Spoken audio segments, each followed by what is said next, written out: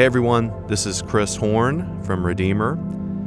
Thanks for listening to the Redeemer podcast as we bring you content and conversations from the life of Redeemer Presbyterian Church in Winston-Salem, and especially where we bring you our daily prayer podcasts in partnership with the Daily Prayer Project. I wanted to give you a little bit of a foretaste of what's coming in the Easter season for our Daily Prayer podcast.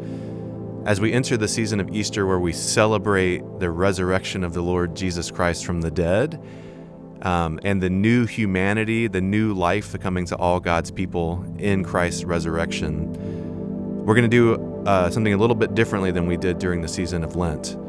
During the season of Easter, there will be 2 new episodes of daily prayer per week. So each Monday morning, beginning on April 18th, which is the Monday after Easter, a morning and an evening prayer episode will come out. And those episodes are designed to be used throughout the whole week.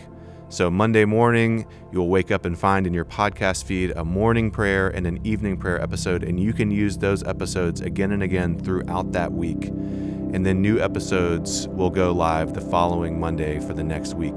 There are 7 weeks of Easter, and so we're doing it this way to allow you to have time to really be saturated in the story of the resurrection and to have space for prayer that really deepens as we repeat the same passages and rhythms throughout that week.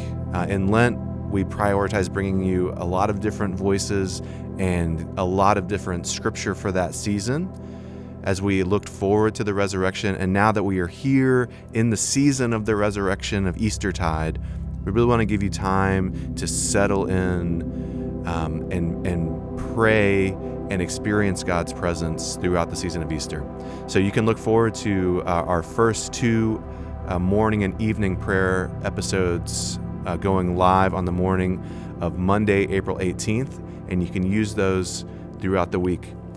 I hope that these prayer podcasts allow you to deepen your relationship with the risen Christ in the season of Easter. So use them yourself, use them in your family, in your community, and we hope they're a blessing to you.